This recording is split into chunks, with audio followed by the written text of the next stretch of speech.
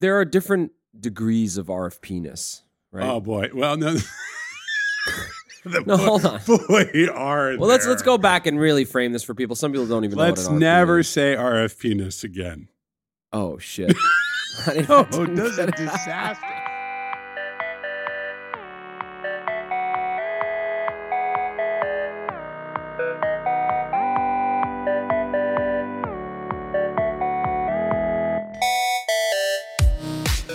Rich, you know a great thing about life in a company is when people start doing stuff that's great for the company and you find out about it. It is a wonderful thing. Yeah, when it's just it means you've reached a certain scale, but also that the people are taking it. That's right. That's right. It's always been a part of leadership here and about growing the firm is we say, look, we have a beautiful space. We like to invite people in, build something. And you know what group did that? Who, Paul? Design. This is a great thing. It's called the Design Elephants. I'm going to confess something. I get design ideas and then I say to myself, that's none of your business. Yeah, now leave that alone. Leave that alone. Oh, you don't want that look in the eye when you're like, hey, I have this design idea. And they just, but that's not what this is about. This is about the Design Elephants. Let's have two of the leaders from our design group introduce themselves. Hi, I'm May Reed, Director of Product Design here at Postlight. I'm Nora Vani. I am a Senior Product Designer. Thank you for coming on Track Changes. What's Design Elephants? Why elephants? Well, so Design Elephants is a quarterly event that the design team has kicked off where we're going to talk about 4 different topics that we find are still, I don't want to say the word problematic, but are areas that we still need more definition, we need more discourse, we need more conversation around. And these are 4 identified elements that we as a team don't have the answers to, but we definitely want to invite people to come in and have the conversation with us, both as more educated people who can speak around these areas and also as the public coming in who's just as curious as we are as a design team. All right, so quarterly, what is the first one and what's it about? The first one is accessibility, and working with Nora, we have come up with this great event which I'm going to kick over to her to speak about more. Yes. So we are hosting an event in our office here at 101 Fifth Avenue on February 27th that focuses on accessibility. So obviously, it's not a new topic. It's been around for 20 years now, since 1999 when the WCAG was first drafted. But we don't talk about it enough. The what was the first WCAG, it's an impossible thing to say. It's an acronym. WCAG, Web Content Accessibility Guidelines. Right.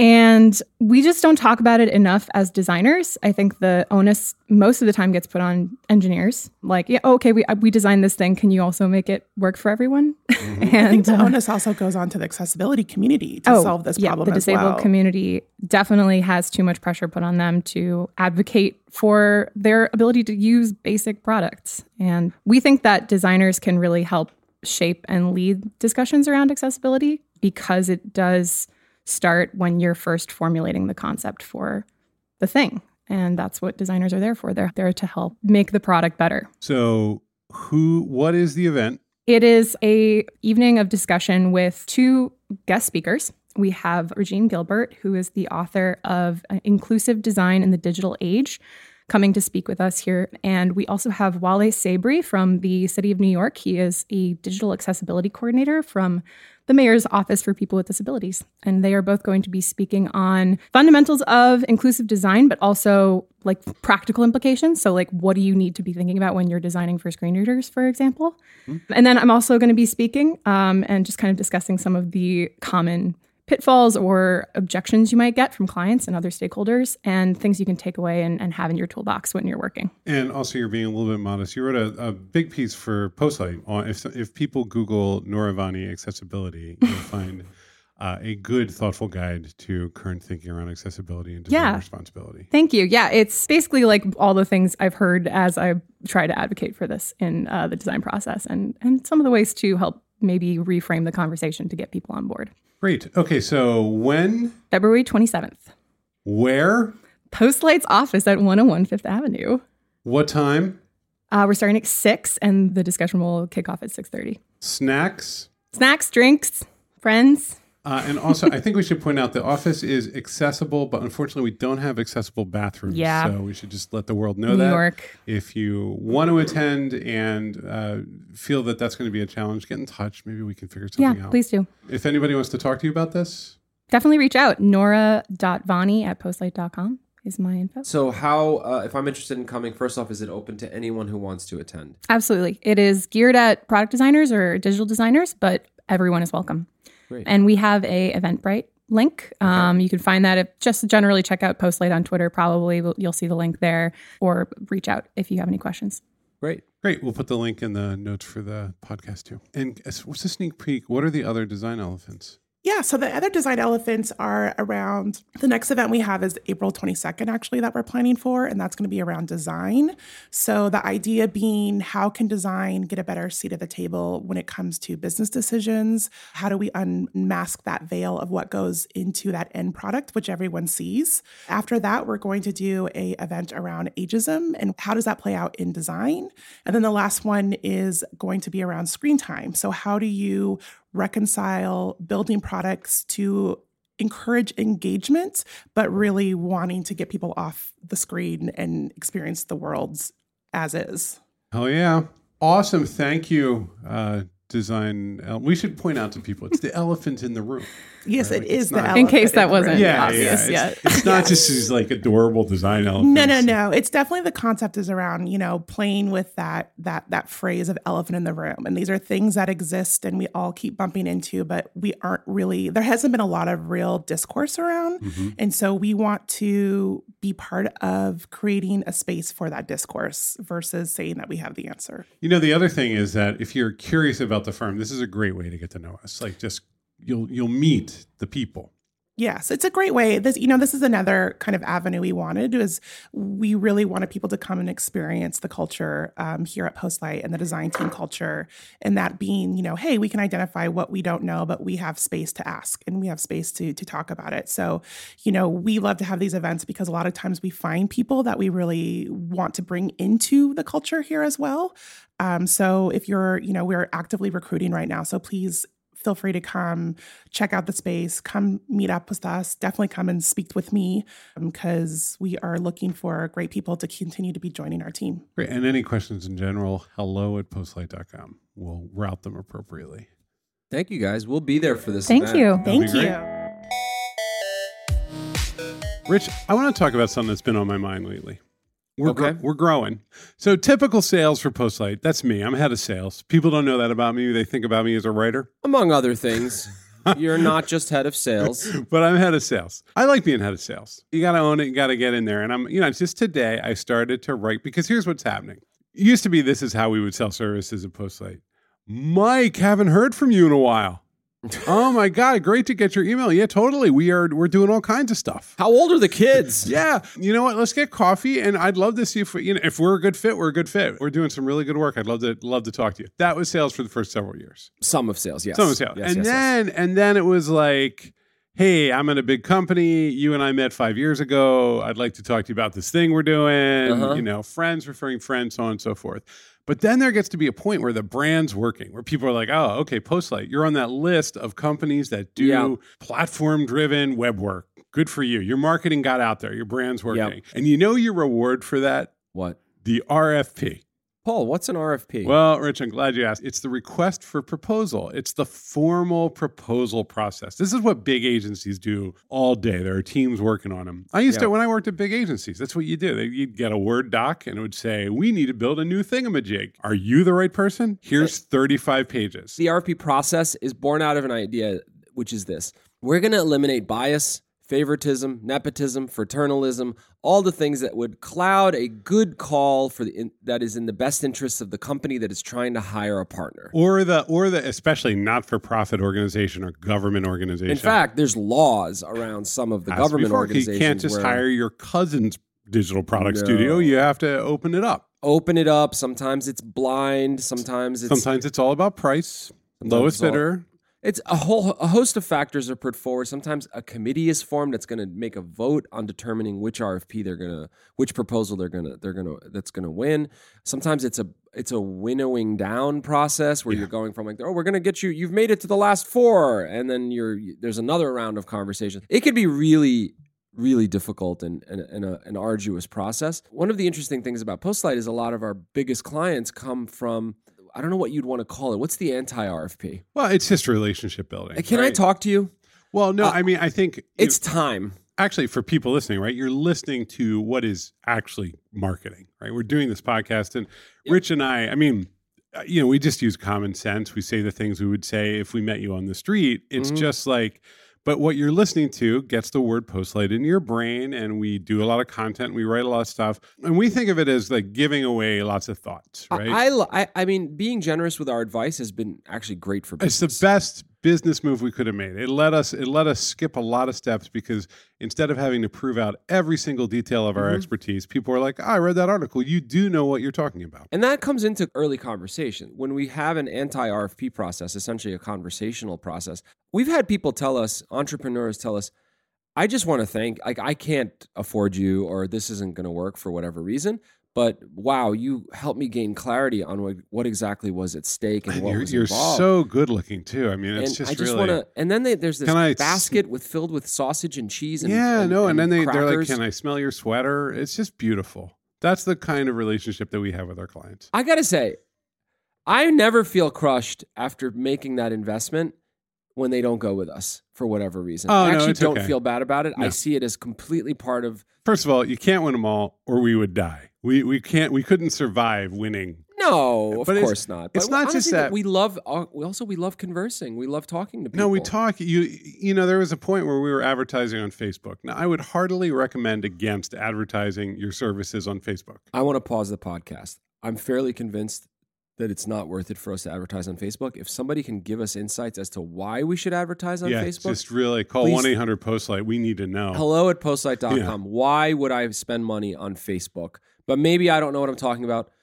We've talked about it. I want to talk about a product. I want to go on a tangent off the tangent. Go. There's an ad campaign that's happening to my Facebook stream for a product called Pendo. Oh, yeah, Pendo.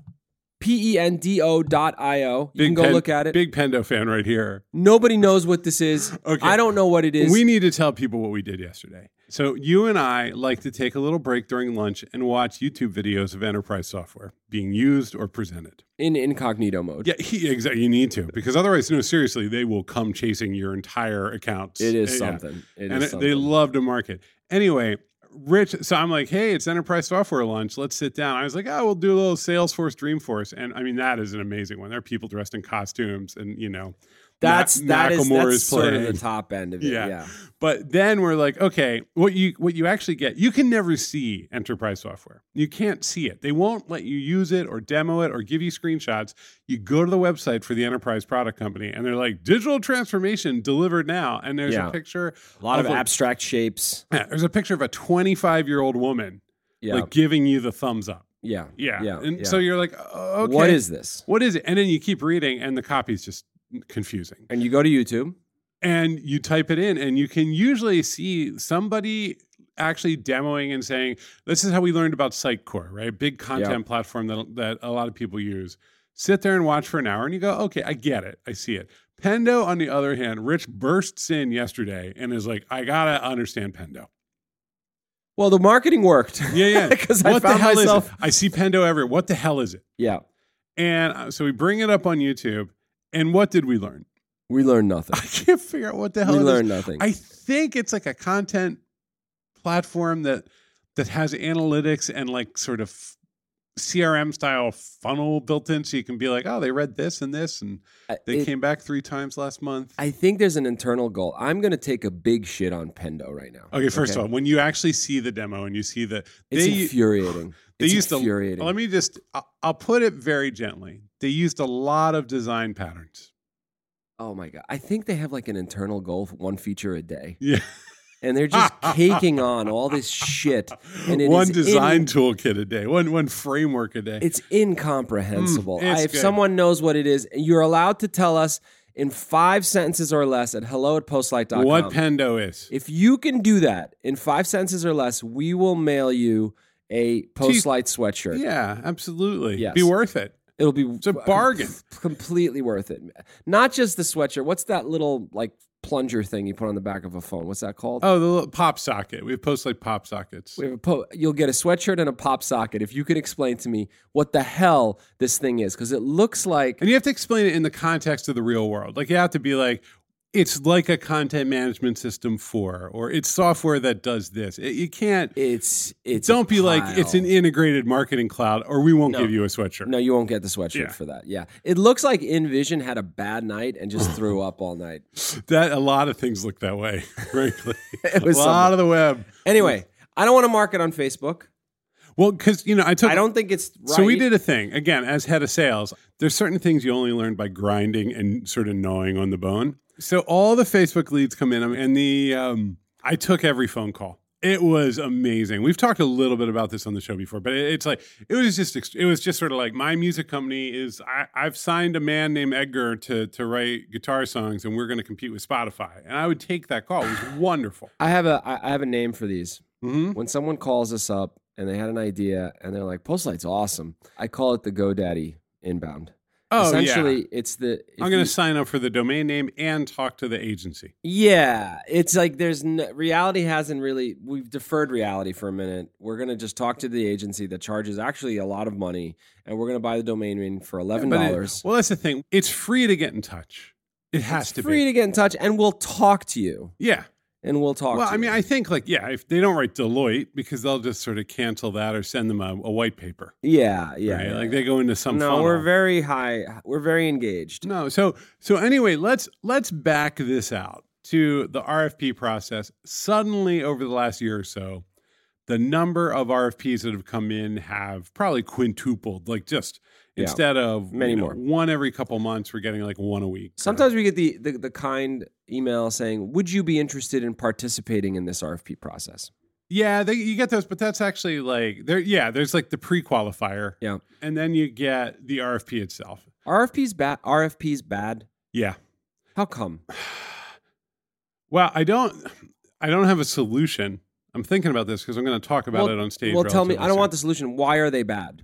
They're bad because they keep trying to quantify and qualify the intangible aspects, right? So it's not like it's a relationship. Everything we do, we actually sell relationships with.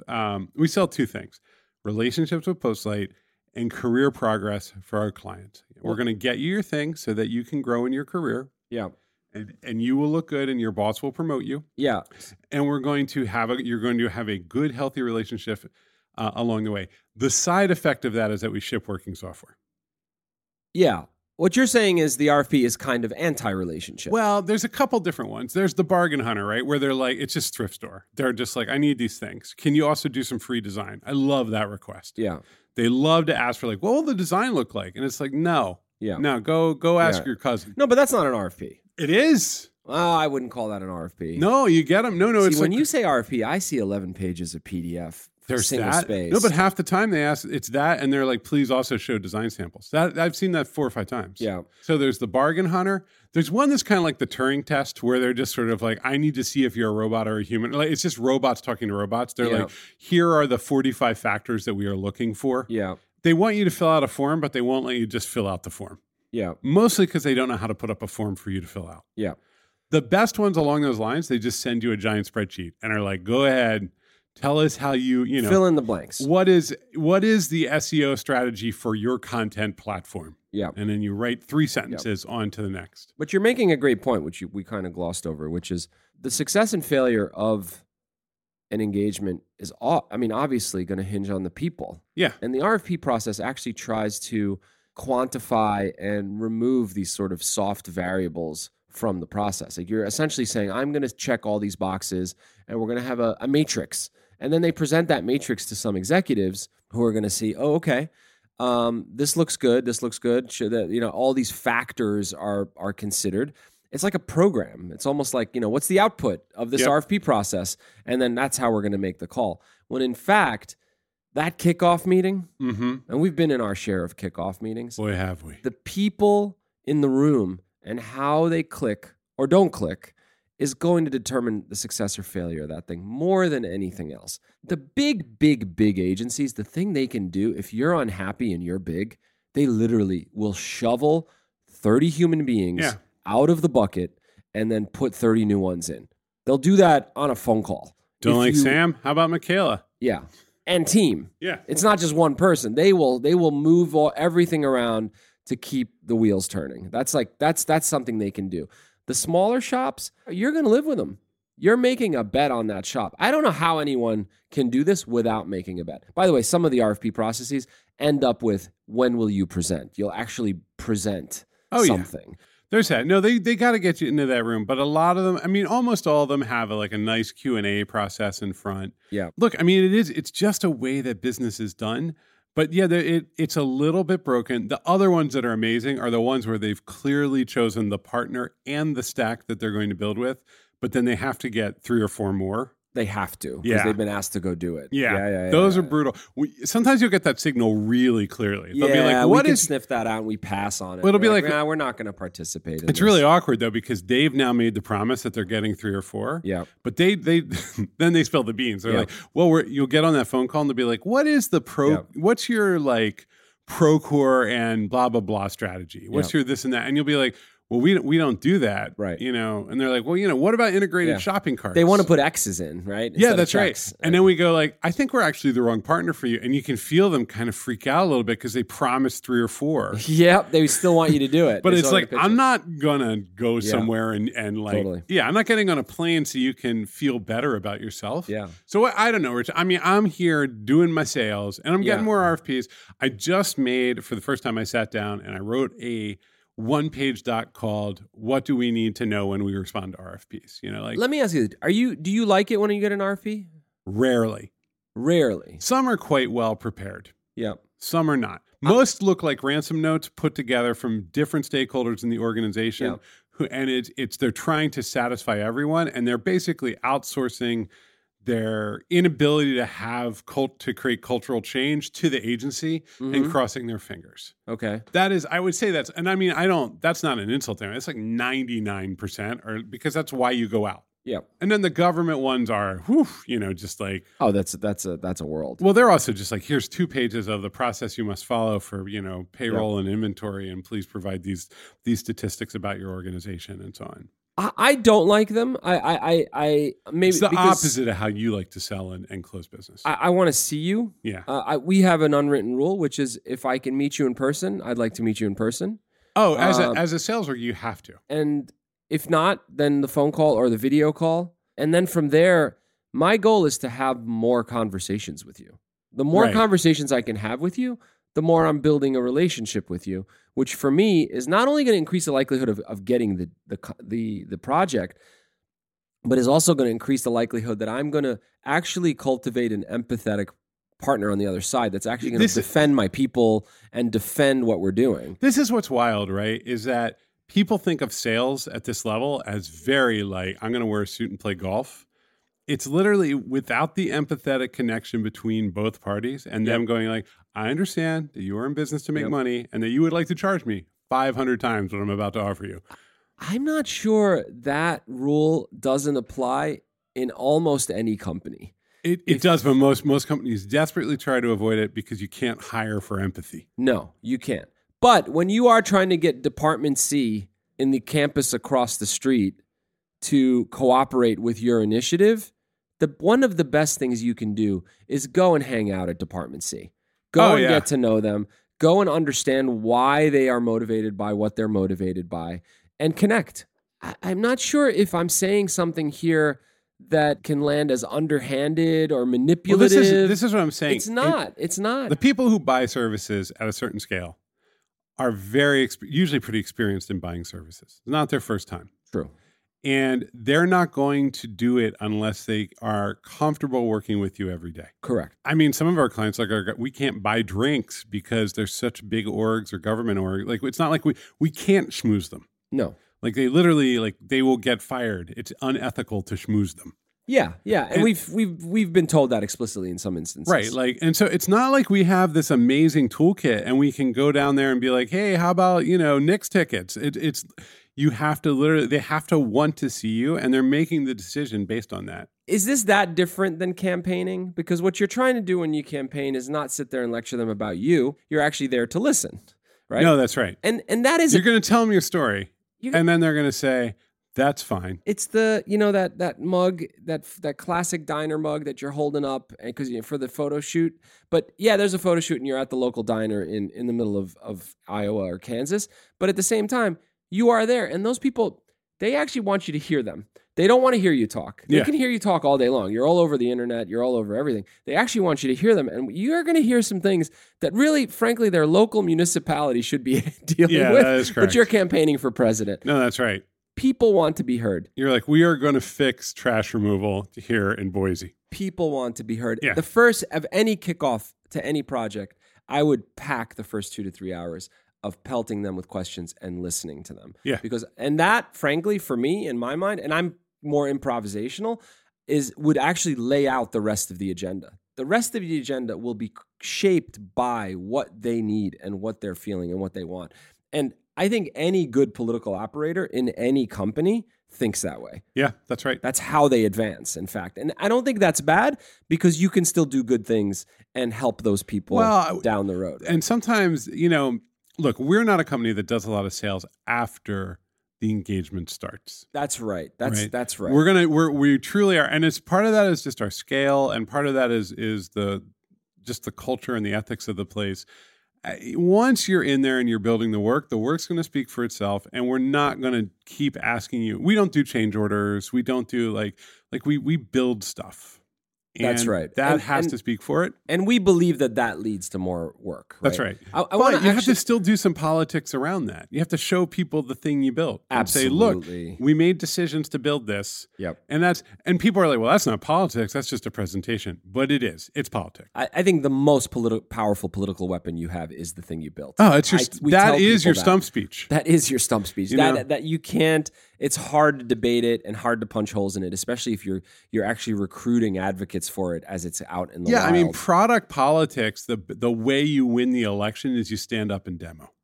Stand up and demo. I want to close this with a story, Paul. Oh, I love stories. Let's go. We had a client. It was actually going well from our view, but the CEO called me up and he said, "Can I talk to you?" I'm not going to disclose who the client is. And he said, "Look, I'm a little worried about this project. I need you to tell me what's going right and what's going wrong, right? And I'm hearing different people, and frankly, different people are throwing others under the bus, including us. Others were throwing us under the bus, which has happened to us, by the way. Well, this is just when you're in a political and a charged environment where things aren't going so great, vendors are one of the things you can blame. Oh, of course. Yeah. Of course. So I gave my spiel, and I told him, look, we're going to launch this. We're feeling good about it. If we do these things, please get these other things out of our way, right? And then he said to me, "Rich, I got to be honest with you. I've talked to the 4 different stakeholders, all pointing at each other, and they all just told me the same thing. They all just said, I've got it right. And the other guy's screwing up. I have my solution here. I don't know why you would ever do it their way." Exactly. I said, and then I looked back I responded to that CEO and I said, in 6 weeks, we have to launch. Yeah. I'm on the hook. I can't hide for another 5 months. Yeah. I've got 6 weeks to go. And so I'm talking to you now, telling you that if you let me do these things and you get these other things out of my way, I'm either going to look good in 6 weeks or look like a complete idiot. Yeah. Right? So I don't want to convince you, in fact. You've got 6 weeks to go. This guy thinks in months and years, right? He's a CEO. Well, honestly, he doesn't just think in months and years. He thinks because a CEO, I know this from personal experience, can't do anything. Like they can't go in there and fix the problem. Well, they have to trust, right? They have to delegate and trust. They have no choice. So all he's thinking about is, I have 4 people. I pay their salaries, and they are supposed to give me the best input possible.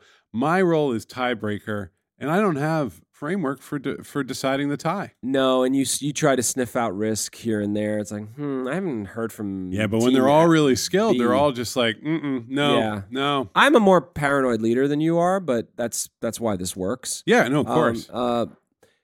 I guess what I'm trying to say is there is this. Well, no, you came in and you were just like 6 weeks, and it's then you have a Boolean. It's true or false. Exactly. Right. Exactly. And he actually, there was quiet on the other end. That's like a laser beam cutting right down the middle of the wall, right? Like just it's kind of like you're laying your hands out and you're saying, you're going to know, man, I'm going to look pretty foolish, because all the other stakeholders were essentially saying, don't do that. They didn't have a plan. Oh, don't you dare. They don't use Agile the right way. They don't do this. They don't do that. Exactly. Yeah. They had no sort of moment Yeah. where it was going to prove out. All they could do was naysay, right? And just say, look, this is risky. You really got to watch this and that. And all I'm saying is, I got to actually give you the box, and you're going to open the box in 6 weeks. This is a very hard thing to learn in your career. This took me a long time, which is that you've got a plan, you've got a project, you're underway, everyone is saying great job, here you go. Yes. And simultaneously,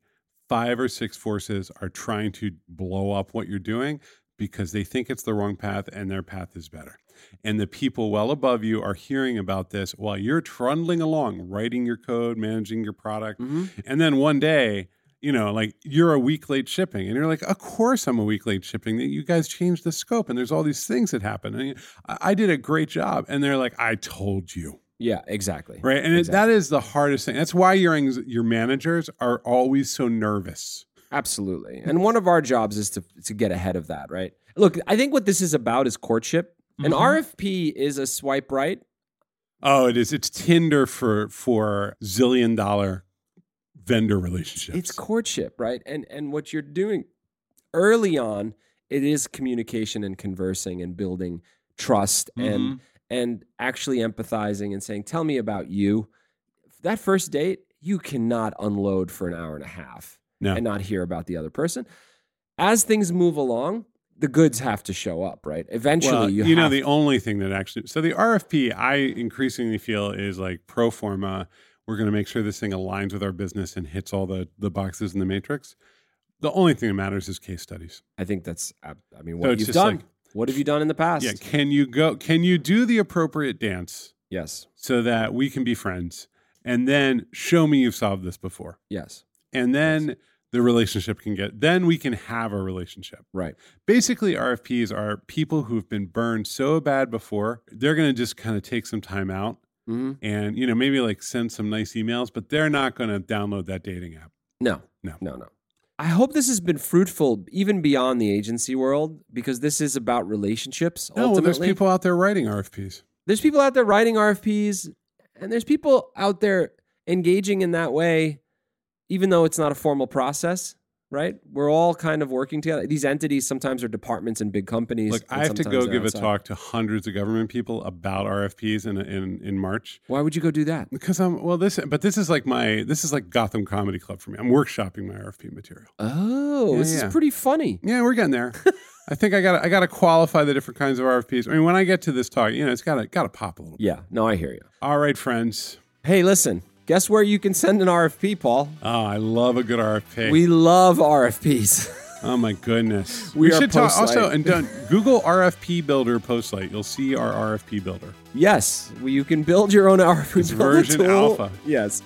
We're Postlight. We're a digital product studio based in New York City. Design, engineering, strategic product thinking. And we've got some amazing clients, some really cool case studies coming soon that we're excited to share. That's right. With put us on your list. Send us your RFP. Send us your I all the things I just said. Yes. I want to see it. Yeah. The other thing that happens, and we're ready to help here. Yeah. Get in touch when you're about to write that RFP. Agency, we love to help. We love to help you write the RFP. It gets us in the room early. Yep. That's absolutely true. And then you send it out. You still get the responses, but it's given us a minute extra to think. So, Yep. All right, friends. hello@postlight.com and design directors. Please come to us. It's the time of your career. Yes. Try an agency, good work-life balance, go home at a reasonable time, work with great people and great clients. Have a lovely week. Bye.